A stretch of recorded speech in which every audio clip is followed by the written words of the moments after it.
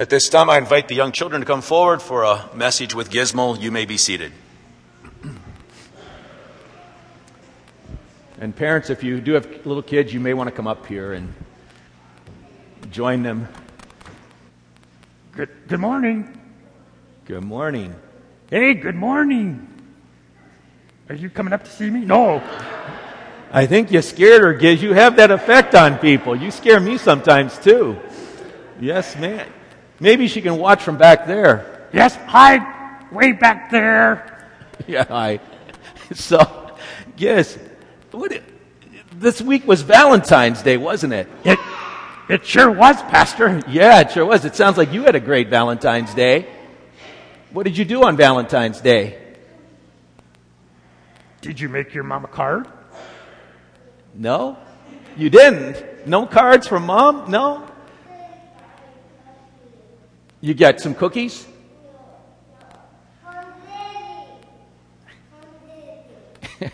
What's he saying? Oh, cookies from Lily.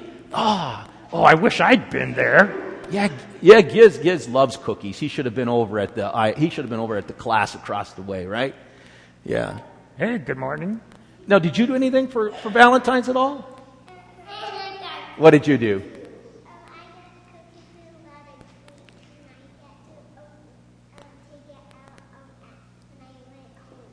Oh, that sounds great.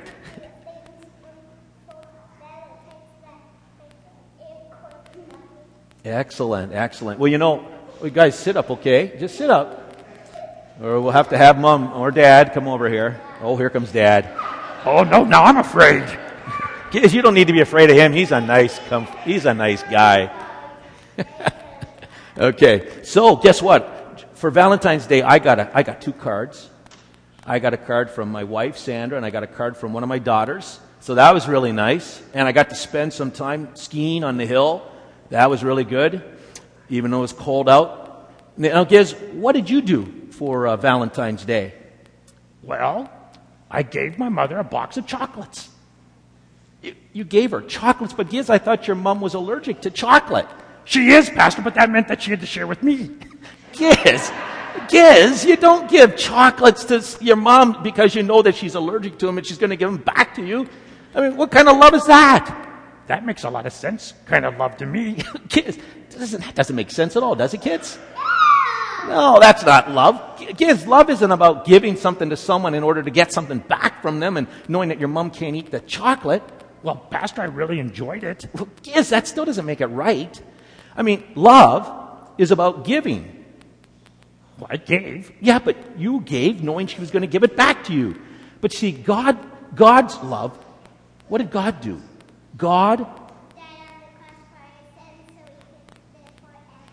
That's right. See, kids, listen to her. See, God gave His Son, and Jesus, God's Son, died on the cross to forgive us of our sins. Exactly. And He did that not expecting something back. He just did it, didn't He?